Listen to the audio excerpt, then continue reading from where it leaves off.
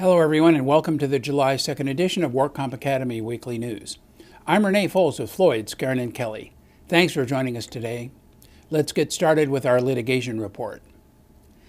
The Court of Appeal ruled that a single payment of temporary disability for a medical legal exam does not start the 104-week TD cap.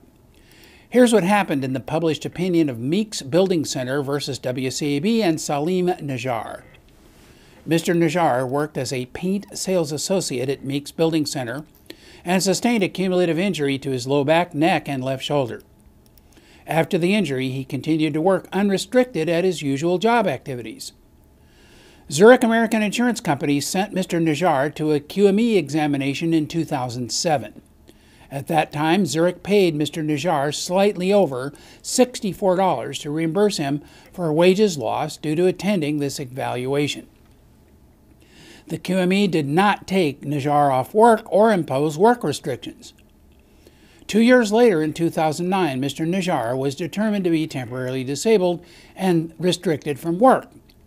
Accordingly, Zurich began making temporary disability benefit payments, which continued through September 8, 2009. At that point, Zurich ceased TD payments, claiming that the 104-week limitation had commenced with the payment made at the time of the QME exam 2 years earlier. The work comp judge agreed with Zurich and terminated the TD benefits at that time. However, the WCAB granted Mr. Najjar's petition for reconsideration and rescinded the findings of fact and order. The Court of Appeal, in the published opinion, affirmed the WCAB. The court said that the employer's obligation to pay TD benefits is tied to the employee's actual incapacity to perform the tasks usually encountered in one's employment. The obligation ends when the injured employee either returns to work or is deemed able to return to work, or when the employee's medical condition becomes permanent and stationary. At the time of the QME exam, Mr. Najjar's injuries had not caused any temporary disability. That is, his injuries had not incapacitated him or restricted him in any way from performing his usual work duties, and he was not missing work because of his injuries. The costs and expenses incurred incidental to the production of a medical legal report to prove or disprove a contested claim are medical legal expenses. There is no requirement that an employee be disabled in order to qualify for these medical legal benefits. There need not even be a finding of an industrial injury for the worker to qualify for medical legal benefits, as even an unsuccessful claimant receives medical legal benefits as reimbursement for his costs. The one-time payment is clearly not temporary disability benefits that triggers the cap under Section 4656. In the panel decision of Jose R. Ramirez versus Parking Concepts, the WCAB reviewed an award of attorney fees in excess of $27,000 awarded to an applicant attorney as a result of a violation of the prohibition of the ex parte communication rules with the QME. Labor Code Section 4062.3 in general prohibits ex parte communications with an AME or a QME and provides for sanctions and attorney fees for violations. In the 2010 case of Alvarez versus WCAB, the Court of Appeal held there were no exceptions to the clear statutory prohibition against ex parte communications with a PQME, noting that even a single violation initiated by a QME can result in discipline. The absence of prejudice to a party from an ex parte communication is not a consideration when determining whether a violation occurred. Now, in the panel decision of Jose Ramirez, it was found that he sustained an injury to his psyche in 2005 while employed as a parking lot supervisor by Parking Concepts. The parties subsequently settled applicant's claim in 2011 by compromise and release agreement for $8,000. However, during the course of litigating that case, the defendant sent an advocacy letter directly to the first appointed QME in violation of provisions of the Labor Code. Following a hearing on the ex parte communication, the work comp judge then ordered a new panel. The defendant requested a hearing when the parties could not agree on a joint letter to the second QME, but also sent its own advocacy letter in violation of the rule against ex parte communications to the second QME. The work comp judge therefore ordered a third QME. Following the examination by the third PQME, applicant objected to the fact that the first PQME report was sent to the third QME in violation of Administrative Director's Rule 35E. Thereafter, applicant filed a request for attorney fees as a sanction under Section 4062.3G. Following a trial, the work comp judge awarded attorney fees for over 78 hours of time, totaling more than $27,000. The defendants were upset and filed a petition for reconsideration of the award of attorney fees. The Work Comp Appeals Board affirmed the award of attorney fees but questioned the amount of the fee. The panel said that whether defendants' repeated violations were intentional or merely the result of carelessness, its conduct caused delays and necessitated the selection of 3 QME panels, entitling applicant's attorney to an appropriate fee for his discovery related to the efforts. However, the itemization prepared by applicant's attorney covers work performed over 4 years, but does not on its face establish a nexus between the prohibited communication and the attorney fees. Thus, the case was returned to the trial level for applicant's attorney to provide a detailed description of the work billed with a justification for how each line item is specifically and directly related to the defendant's ex parte communications. And now our fraud report. According to allegations in a whistleblower lawsuit filed by 2 former employees, Burbank-based Diagnostic Labs provided deep discounts to skilled nursing facilities in exchange for business that could be charged to taxpayer-funded Medicare and Medi-Cal. The suit claims that this was an illegal kickback scheme. Plaintiffs claim that Diagnostic Labs exploited the Medicare and Medi-Cal billing system by charging nursing homes as little as $1 per patient per day for lab and radiology services. These facilities then referred additional outpatient lab tests or X-ray work to Diagnostic Labs, which billed the federal and state governments the maximum amount government will pay for these services, according to the court documents. The case was filed in 2010 and unsealed in November 2011, and the state of California has now joined the litigation. In court documents, Diagnostic Labs described the allegations as overblown and say the whistleblowers make the leap that giving a discount equals the intent to induce referrals. The case against Diagnostic Labs was brought under the False Claims Act and a parallel state statute, both of which make it illegal to defraud the government. These laws are increasingly invoked in the healthcare arena. More than 630 whistleblower lawsuits were filed with the Department of Justice in 2011, more than any other year, and an increase of nearly 50% since 2009. More than 2/3 of these cases are related to allegations of fraud related to government healthcare programs. These lawsuits have produced significant financial results for the federal government. In 2011, the federal government collected $2.4 billion in settlements and judgments from healthcare cases, more than from any other industry. And over the past 3 years, the government has collected $6.6 billion in relation to healthcare fraud. A majority of these funds are returned to the relevant federal or state-funded health programs. California contractors publicly praised the news of the arrest of the owners of A&F Engineering, who allegedly committed insurance fraud and denied insurance benefits to an employee's family. A&F Engineering's employee, Jose Villanueva, was killed in a work-related accident. As a result of the company's failure to pay less than $12,000 in workers' compensation insurance premiums, Villanueva's wife and 3 children will not receive the statutory death benefit. If convicted of the charges, the owners face time in state prison and as much as $710,000 in fines and reparation. Industry officials said that too often legitimate trade contractors lose work to corrupt contractors who underbid jobs and cheat their workers, making it difficult to compete on a fair and level playing field. The California Professional Association of Specialty Contractors fully supports the coordinated work of state agencies involved in investigating illegal contractors.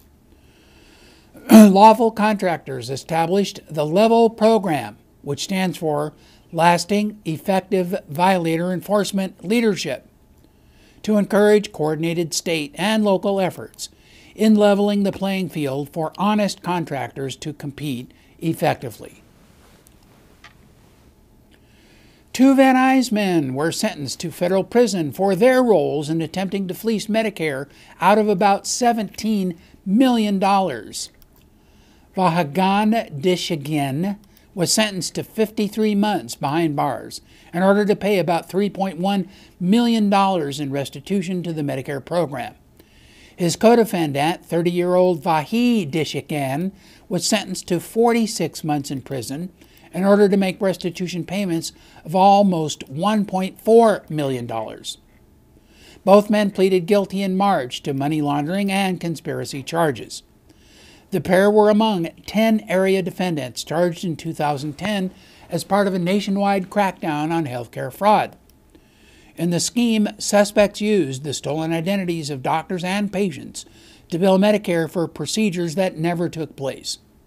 Some of the medical clinics existed only on paper.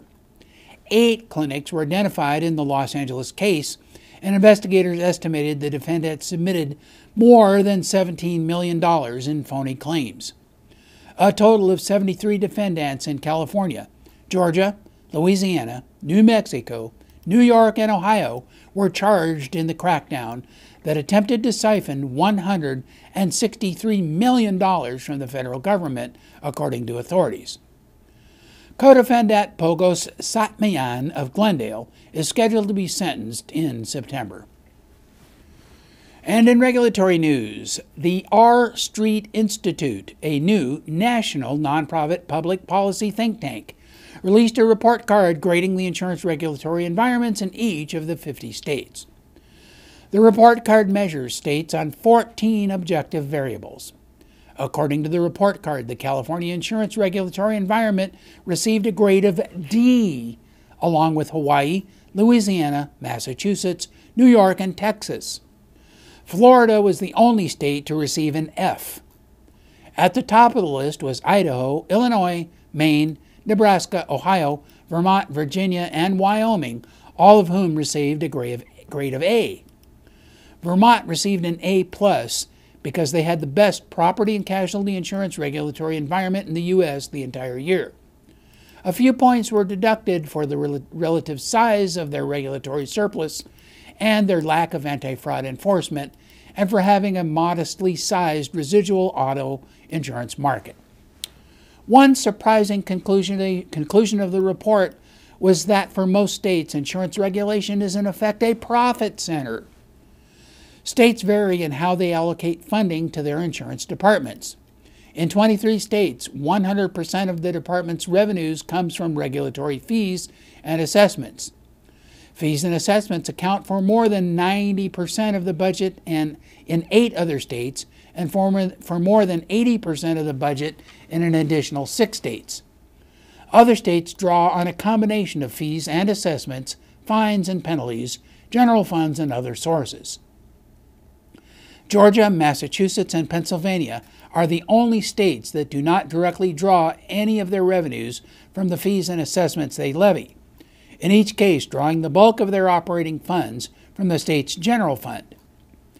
The 50 states, Puerto Rico, and the District of Columbia spent $1.24 billion on insurance regulation in 2010, but collected double that amount in regulatory fees and assessments from the insurance industry. State insurance departments also collected $63.5 million in fines and penalties and another $1.22 billion in miscellaneous revenues. States separately collected $14.82 billion in insurance premium taxes.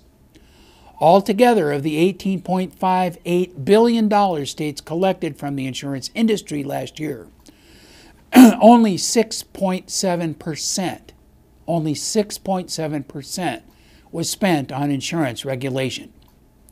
The remaining 94% of monies collected from the insurance industry was used by the states for non-insurance related matters. And in medical news, the federal government is launching a pilot program to make it easier for doctors, pharmacists, and emergency departments to access patients' prescription drug records. The new program is aiding to stem a rising tide of deadly drug abuse. Overdoses from prescription drugs are now the leading cause of accidental deaths in the country, eclipsing car crashes and the combined impact of cocaine and heroin abuse. The U.S. Department of Health and Human Services Health IT Division will introduce the pilot program in Indiana and Ohio. 49 U.S. states authorize such prescription drug monitoring programs, which collect information from pharmacies and practitioners. But doctors in many states hardly use the data because of difficulty in navigating through the information. Marty Alian, a senior director of the Indiana Board of Pharmacy, who worked with HHS to design the pilot program, said it would merge the government data with electronic health record systems already used in doctors' practitioners' offices and in pharmacies. Providers have complained that existing data is often available only after a lag of up to 30 days. The new system improves on that technology to provide real-time data. The program in Indiana will encourage emergency department staff to access patients' prescription history directly through an electronic management system already used in hospitals across the state. HHS said that in some states, emergency providers account for 25% of all controlled substance prescriptions. In Ohio, the program will test a new drug risk indicator and its impact on decision-making in clinics, hospitals, and doctors' offices. And in financial news, a new WCIRB report says that workers' compensation carriers lost $2.3 billion in 2011. The report says that the insurers collected $10.4 billion in premiums, but paid out $7.7 billion in support benefits and medical care, and had expenses of $5 billion, and thus lost about $2.3 billion. Industry experts say the report fuels the campaign of insurers to increase premiums and suggests that they may form an alliance with unions, medical providers, and attorneys for injured workers to overhaul the workers' compensation reforms enacted 8 years ago. That would create conflicts with employers who enjoyed sharp premium reductions after the reforms were enacted. The new report said that losses on workers' compensation coverage were greater than those experienced in 2010. The report does not include data from large private and public employers who typically self-insure for job injuries rather than purchase insurance. The combined loss and expense ratio for calendar year 2011 was 122%. The year before, the combined loss and expense ratio was 117%. And in other news, the Spanish version of the DWC fact sheet, now available on the DWC website. In April, the DWC posted an updated English version of the fact sheet on its website. The document provides answers to questions about qualified medical evaluators and agreed medical evaluations. Only the text of this fact sheet E, which is available in PDF and Word format, is required for compliance with the Labor Code. The division has now posted the Spanish version of this fact sheet, and is providing a grace period until August 1st to use both the English and Spanish versions of the revised fact sheet as required for issuance of benefit notices. The updated fact sheet, including the text-only version, is available in English and Spanish and can be found on the fact sheets and guides for injured workers link on the Information and Assistance Unit web page. And with that, that's all our news and events for this week. Please check our website daily for news updates, past editions of our news, and much, much more. And remember, you can subscribe to our weekly news podcasts and our special reports using your iPhone, your iPad, or your iPod by searching for the WorkComp Academy in the iTunes Store. Again, I'm Renee Foles with Floyd, Skeren, and Kelly. Thanks for joining us today, and please drop by again next week for more news.